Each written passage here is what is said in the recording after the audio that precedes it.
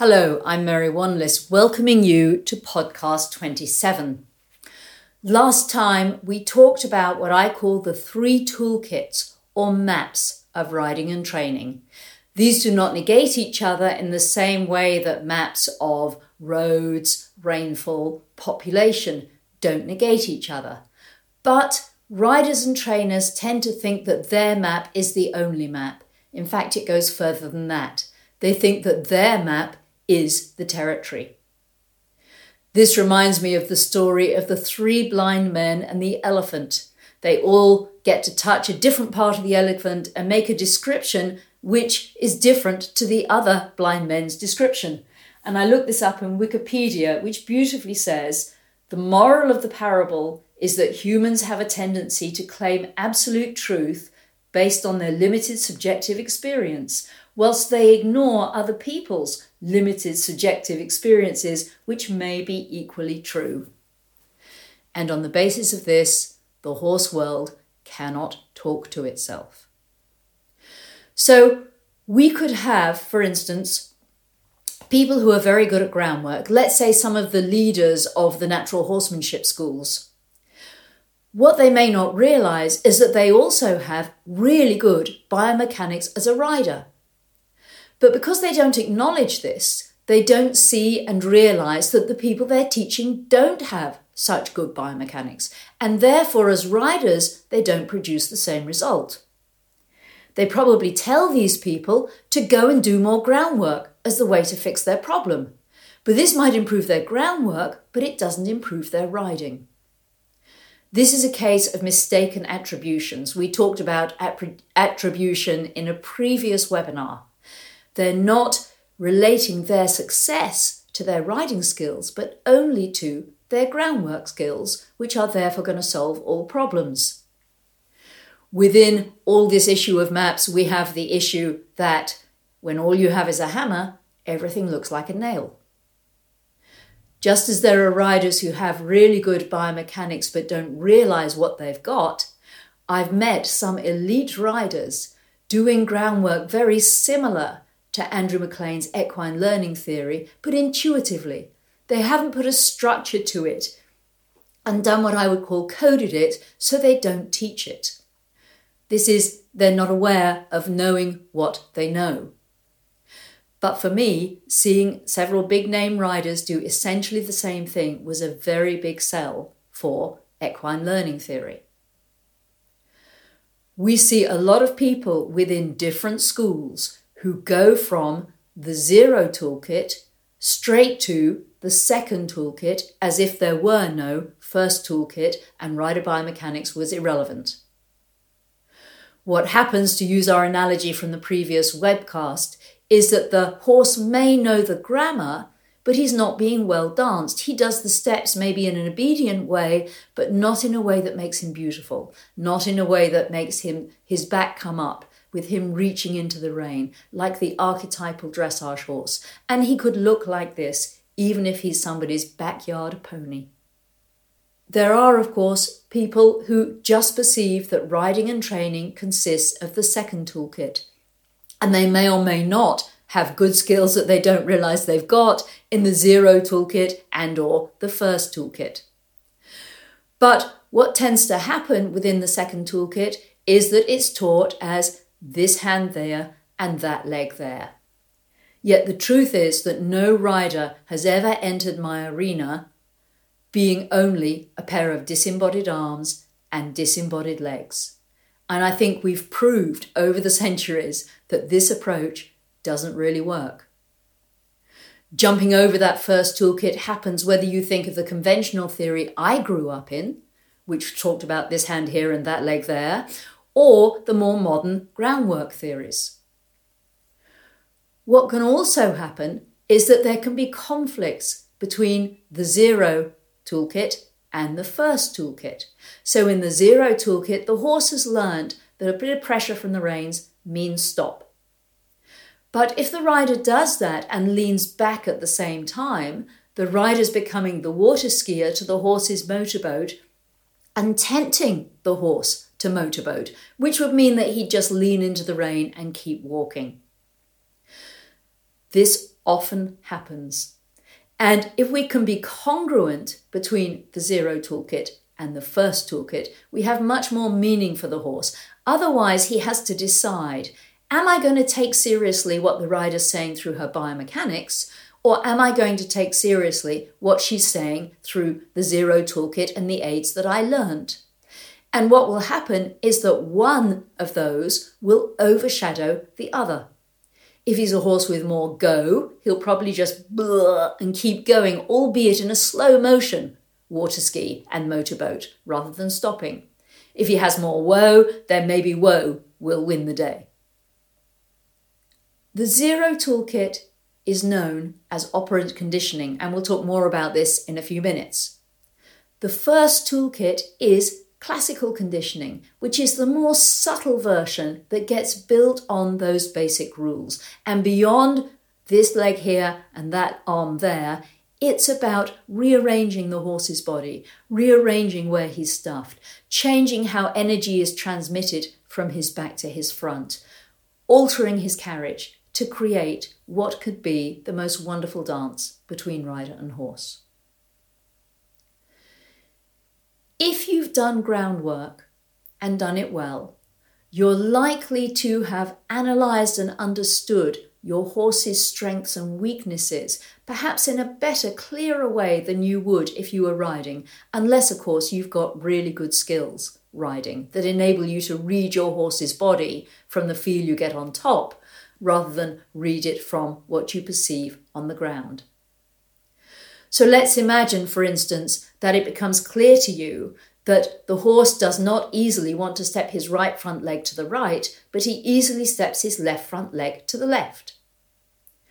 Maybe he doesn't easily step his right front leg to the right because he already has so much weight on it that he doesn't want to pick it up. Or maybe you realise from the ground that he always has his hindquarters to the right of his forehand. And perhaps that would be more apparent to you there than when you're riding, just because of your skill set. Just riding in a second toolkit way, you might get seduced into doing the lateral movements that have his hindquarters to the right of his forehand because he likes that position. It will be more challenging biomechanically to reverse this and to focus more on the movements that put his hindquarters to the left of his shoulders to the right of his hindquarters. He won't like that so much, but then you're training something valuable, although it requires more skill than just doing the easy things. If people are good at more than one of these toolkits, and ideally all three, there's a huge increase in the number of horses they can successfully work with. And that in itself is a huge plus. So let's come back to the zero toolkit and just unpack it a bit more. It starts with asking the horse to take steps back. Because he's a flight animal and taking a step back involves the same muscles as stop. So you're just kind of finding out what is the status quo. And you begin facing your horse in the training position. And there's a particular way of holding the reins that make it easy for you to step back from your horse and step towards your horse. So if you were to rest the buckle of the reins in the groove between your thumb and your first finger, you could be at a distance with the reins like that and move up to the horse and put your first finger between each of the reins quite close to the bit. And then you could very easily move towards him and move away from him. In doing the steps back, you would use your whip as an extension of your arm to whip tap on his cannon bones. You'd also do whip habituation, just moving the whip all over his body, not tentatively, not on off, not as if you're a fly that might be annoying, but just in a clear stroke. Head lowering would be another good thing to do because that too helps to reduce the flight impulse and to lower heart rate. A friend of mine who does a lot of this work works with endurance riders, and this is a skill they really need at the vet gates.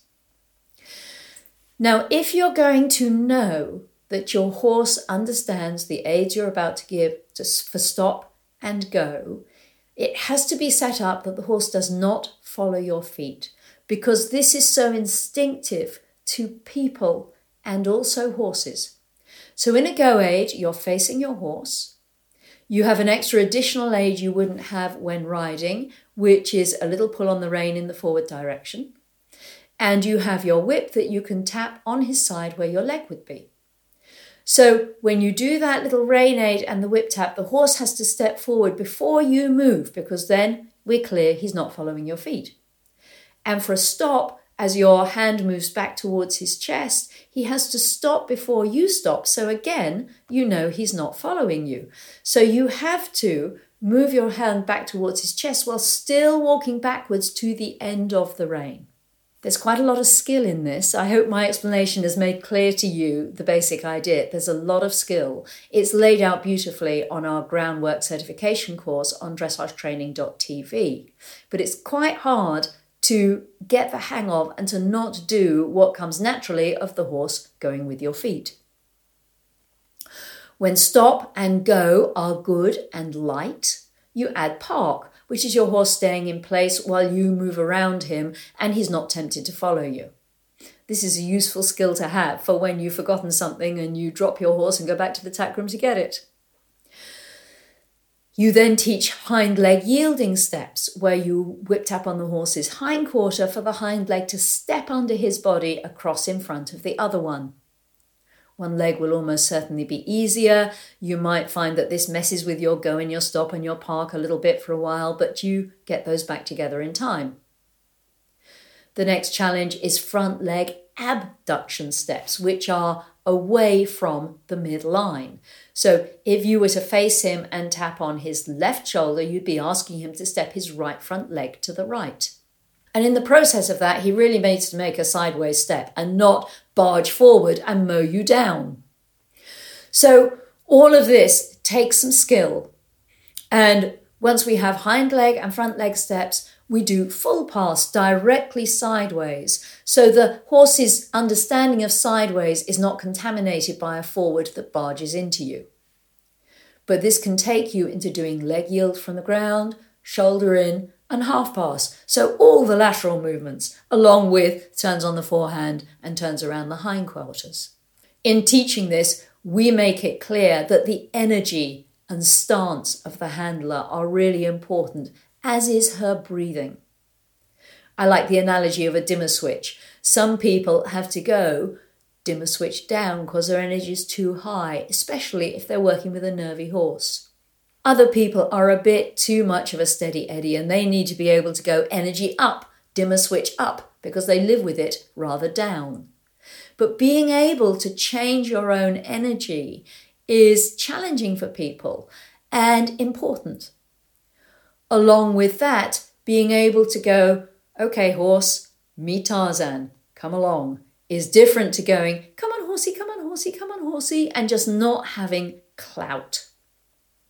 This training is known as operant conditioning, and it was given this name by Skinner way back in the early 20th century. And it's called operant conditioning because the animal is the operator. He is finding the response that gets his human to stop bugging him.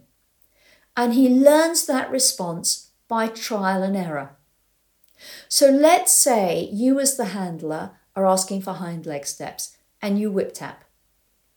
You keep whip tapping until something happens. And in a first basic attempt, perhaps it's just picking up that hind leg and putting it back down again. After a few repeats of this, you wouldn't stop whip tapping until the hind leg had gone somewhere underneath the body. And then you'd stop.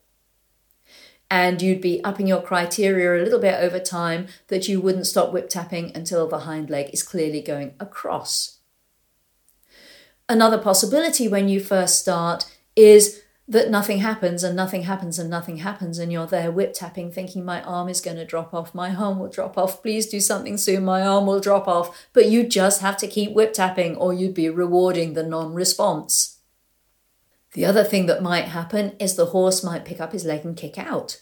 And you just keep whip tapping and you just keep whip tapping and you just keep whip tapping and you just keep whip tapping until you begin to get a response that's moving towards the idea of that crossing step. Now, if you were riding and you started this riding and he kicked out, you might be very tempted to stop whip tapping because you'd fear the buck that was coming next. In that case, you've backed off for the response you don't want and you've rewarded it. It's much easier from the ground to stay really clean and really clear in that. And also to be able to just be unemotional about the whole thing and go, okay, horse, that was the wrong response. Try again. If you were on top, you might conclude, oh my goodness, he's a bad horse. And that would just escalate the mire that you could dig yourself into. So the horse is learning by trial and error, experimenting, finding out what response gets you to stop bugging him and just step back.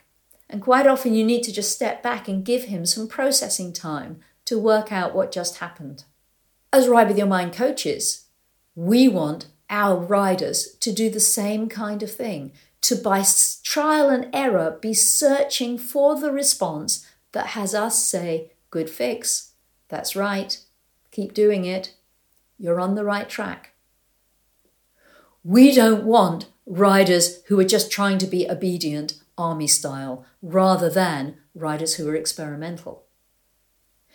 In the same way, we and other skilled riders don't want automat horses, but a lot of riders do because they feel safer. Most riders ride in mistake prevention mode. It's like they're going, keep your head down, keep your head down, keep your head down, horse, keep your head down, keep your head down, keep your head down. The horse doesn't learn anything from that and he might well get claustrophobic and upset or switch off. When the horse makes mistakes and you correct the mistakes and he learns from his mistakes, he's active in the process and he has a totally different understanding. The horse that's ridden in mistake prevention mode is much more likely to end up in learned helplessness. And if a horse is in learned helplessness, this is where the groundwork coupled with clicker training can begin to give him an interest in life and a reason for doing it, and a way out of that learned helplessness kind of impasse. So the horse is training you just as much as you are training him. Equine learning theory, Andrew McLean's approach for groundwork, is not just on the ground. It transfers seamlessly to ridden work in young horses, especially if you have a handler who can be with the horse when the rider's first on and the rider is just passive and the handler does a go and a whoa like you've done on the ground. And over a short time that gets transferred to the rider who uses a light leg aid before the whip tap and a light rein aid before the handler's stop aid, and the horse gets it. Horses really do get it. I helped a rider recently. Her horse had got that, but she hadn't done such a good job from the ground to riding on the front leg abduction steps. And in the riding, the horse was jackknifing on a circle and it was getting a little bit, not unruly, but I could see it could go wrong. And I did a little work standing in front of the horse doing the whip tap on the shoulder, and then she added an opening rein before my whip tap. And then when she was there without me, she was able to use the opening rein, have the whip by the horse's outside shoulder if she needed it. And she changed that steering really beautifully. And the horse really got it. And I think we might have saved her from a lot of problems. But I remember clearly with my horse Disco, the first time, having done groundwork with him and set up these responses really well, I was riding and we halted and I put my reins in one hand and I put my whip by his hind quarter and started to whip tap as we had done for hind leg crossing steps, and he went to rear and leap. Now I was able to abort the leap. It didn't turn into very much, but I suddenly realized I had a big problem.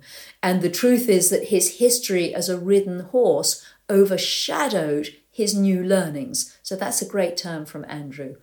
The old learning overshadowed the new learning. And I needed a helper on the ground for quite a while before he went, oh, it's just those steps we did. Oh, nothing to do with that old stuff. And getting that seamless transition, or getting help if you don't get that seamless transition, is really worth it. When you're riding and you don't get the response you'd want, you'd whip tap in the same way as you did on the ground if your horse didn't listen. And over time, the hind leg steps that we've done with the whip tap on the hind quarter become your leg a little back and the whip tap a little further back than it would be for a normal go aid. I can remember riding another horse of mine who is dead now, sadly. He didn't like mud. He didn't like things on the ground.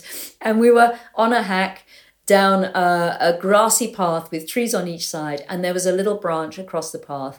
It had a smaller diameter than a jump pole. In front of it was a little bit muddy. He was horrified.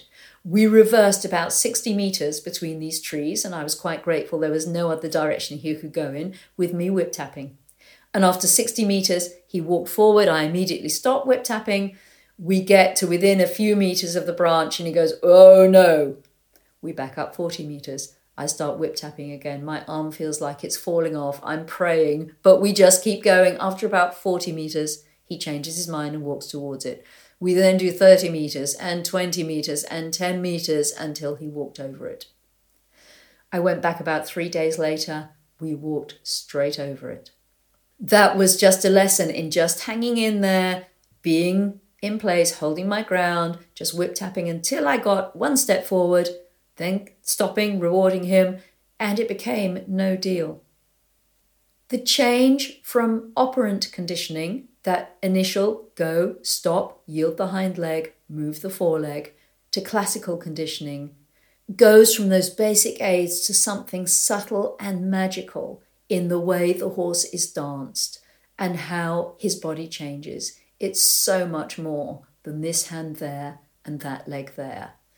If you work from that principle and you go from the zero toolkit to the second toolkit, you have a horse that knows the grammar, if you like, but doesn't really dance. And I think most people look at the horse's body and goes, well, that's just how he is. But he could be coming up through the back, reaching into the rein, looking $1 million, even if he's a backyard horse, if he was well ridden. And yet, the understanding for me of the zero toolkit and the second toolkit, which I had a fairly good understanding of anyway, but now see in a somewhat broader light, gives you so much more to bring to the table and so many more ways to relate to your horse and solve problems if you get stuck. Meanwhile, enjoy your horses, have fun riding. I'll be back again soon.